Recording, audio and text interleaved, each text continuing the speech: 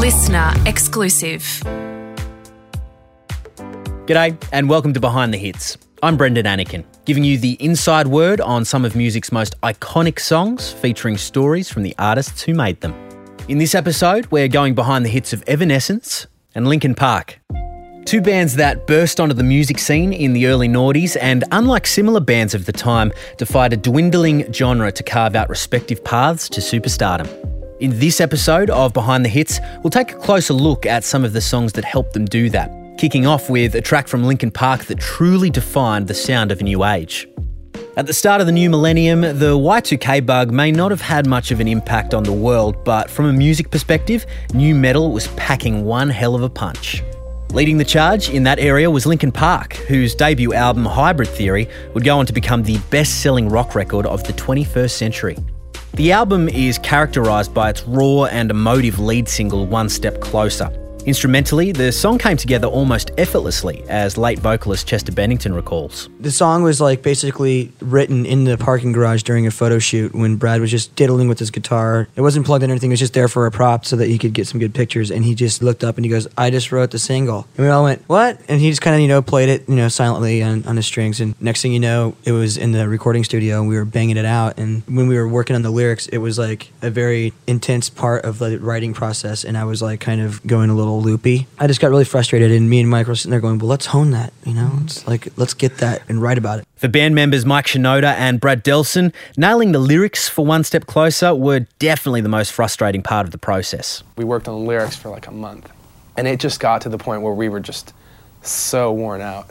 We were... That's not a little BHJ, that's everyone's done recording, Mike and Chester are left there, sitting at the computer for 12 hours a day in a very expensive studio, something we were totally unfamiliar with a lot of pressure to finish songs. Yeah. And people showing up and saying so how's it going? And it's well, I've been stressing out about the song for 18 hours. I don't want somebody asking me how I'm doing, it really puts pressure on you.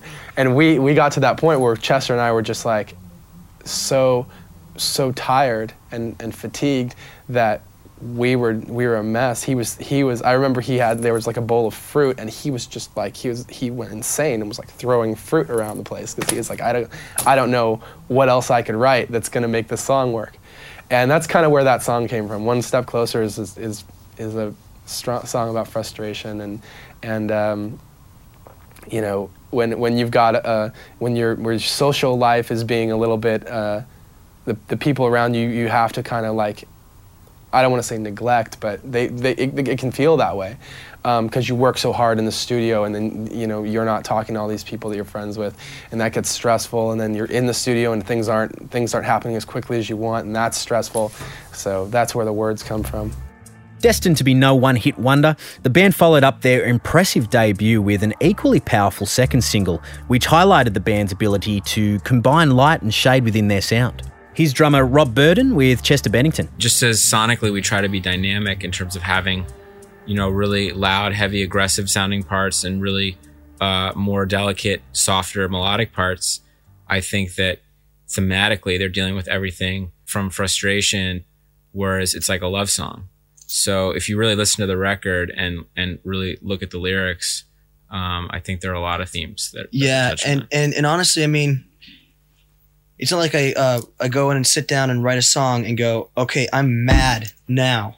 I'm going to write a mad song. Usually, to answer the question of how often are we in a Linkin Park mood, I think that we're always in a Linkin Park mood because there are so many different attitudes and moods that we have on the record. We speak everything from not being confident within yourself to being frustrated with the world around you, to being in love, and also to falling out of love. We talk about all of those different things. And those are just life experiences that people happen to run into on a daily basis in any situation. I can write a song that's angry about something as meaningless as stubbing my toe, and it just happens to be I'm the type of guy who when I stub my toe, I punch a wall, and then I hurt my hand, and then I elbow something else. You know what I mean? It doesn't make much sense, but that can lead up to me thinking about, what? Why am I so upset like this? What makes me act out like this? Let me think about this. And I'll try to write about and connect that into some type of verbal communication that doesn't necessarily talk about something specific that happened to me, but it's just an emotion. And I don't think any type of emotion that you talk about leads to violence or anything like that. I think everybody who acts out in a violent manner is going to act out whether or not they have anything lyrically to attach it to or not. They're just that type of person. From the hushed tinkling of the ivories in the intro to the heavily distorted guitars in the chorus, in the end ran the gamut of the volume meter, a trend that would continue throughout most of the band's catalogue. In the end was also the first taste of shared vocal duties by joint frontmen Chester Bennington and multi-instrumentalist Mike Shinoda. Alternating between Shinoda's jagged rhymes in the verses and Bennington's soaring vocals in the chorus, passing the mic and sharing the spotlight became an ongoing theme in the music of Linkin Park. I think that's something that we've always wanted to do. The band's always had that.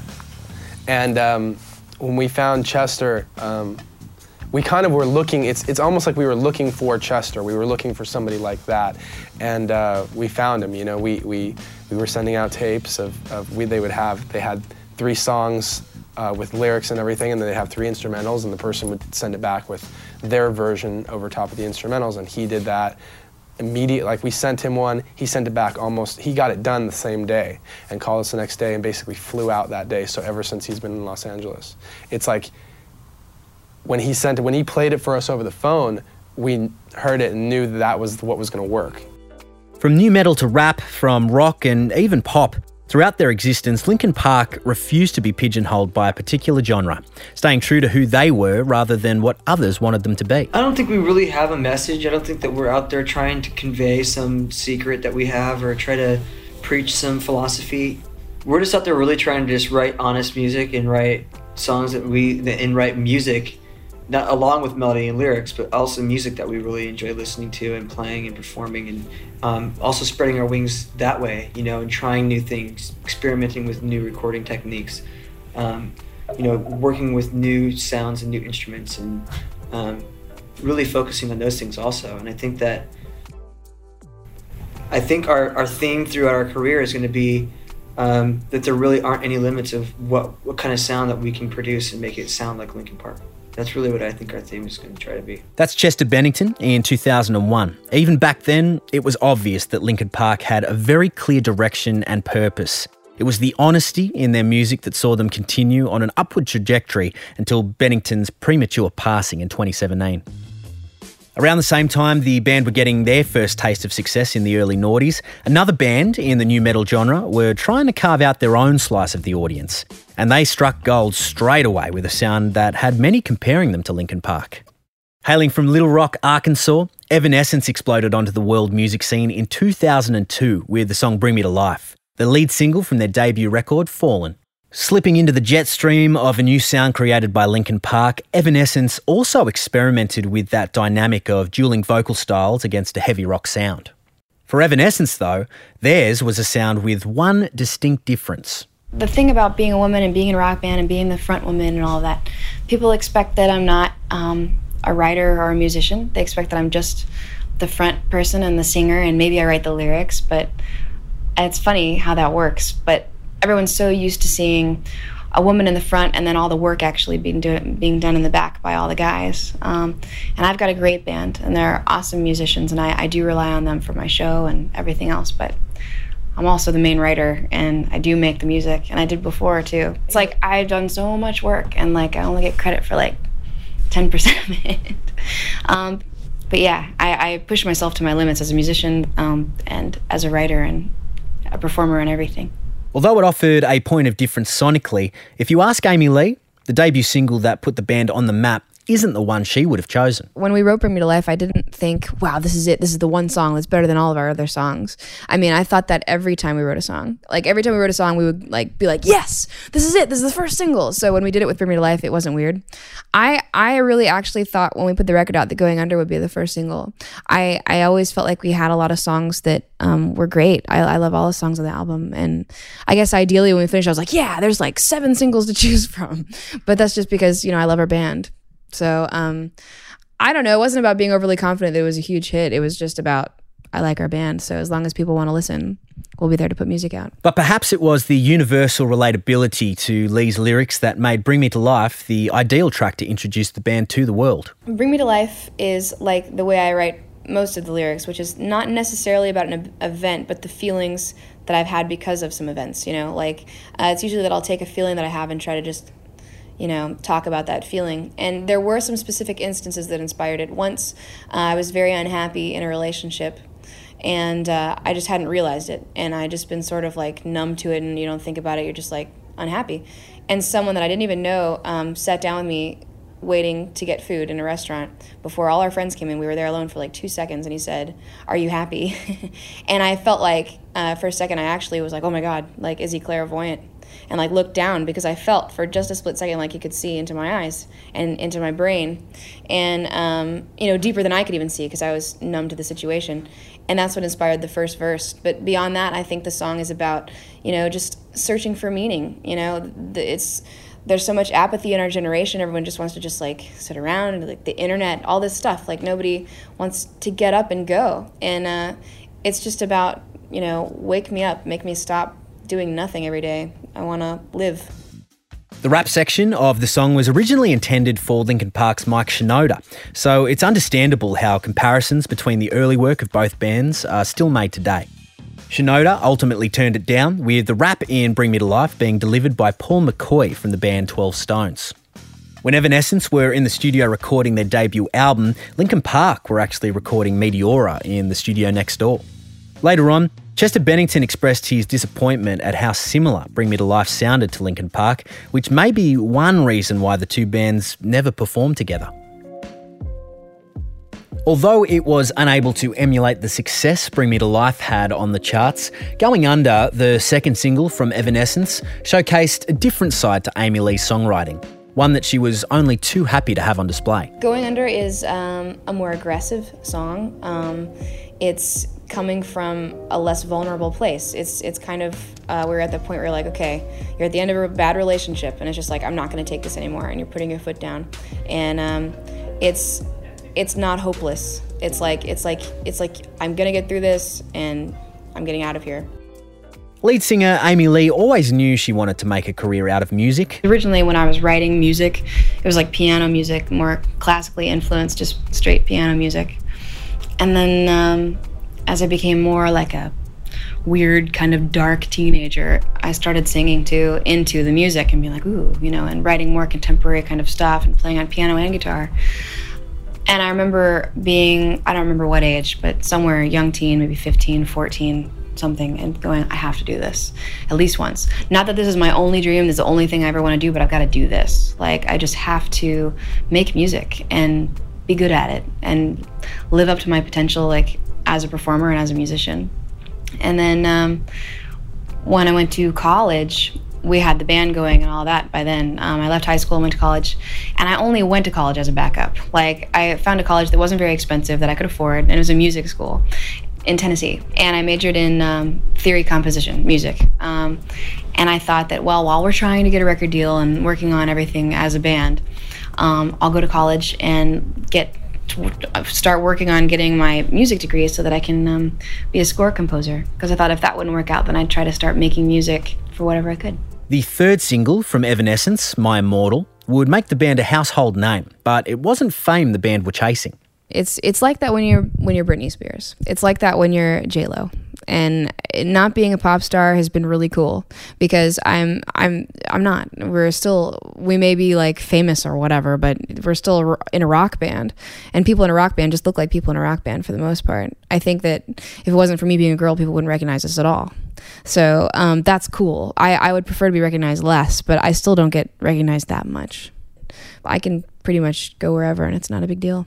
I really don't care about being famous or success or any of that bullshit. Like, it's like success and how many records you sell and all that stuff are really meaningless. It's just the reason you need, obviously, for people to buy your records is so that people can hear your music and you can continue to write music and make money enough to make another record.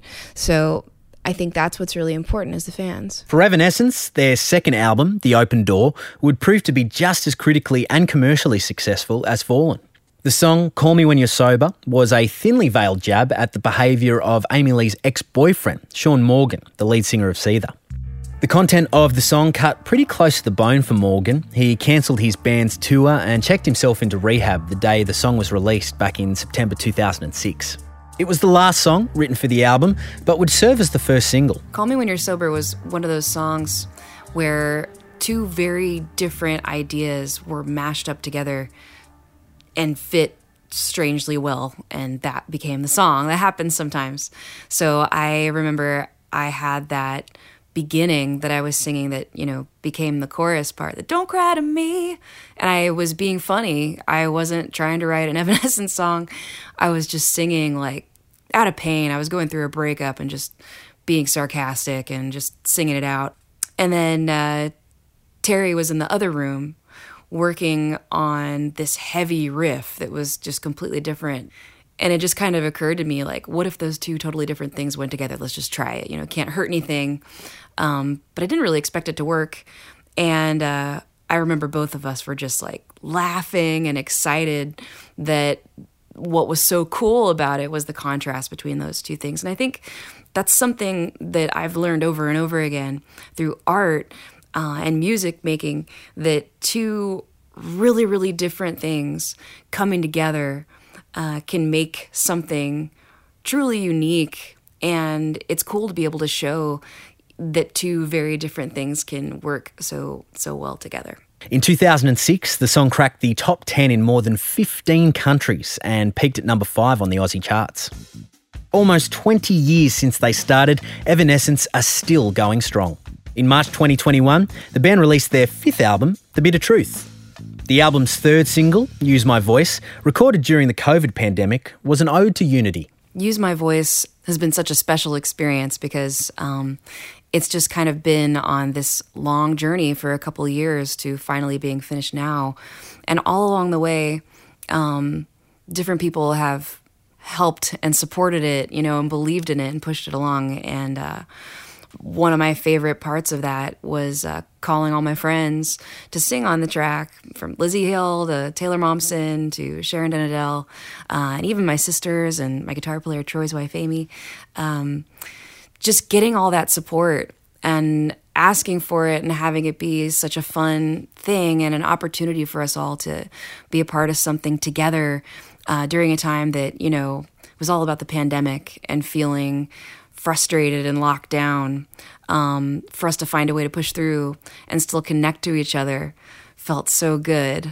And every time I hear the song and every time I sing the song and I hear all those voices with me, it makes me feel unified with my sisters and empowered. There's still that trademark Evanescence sound in the new songs, along with some definite relatability in the lyrics. It's something Amy Lee had pegged when talking about the band's music back in 2004. I don't know if our music is popular because of just the sound and the combination of genres that we use.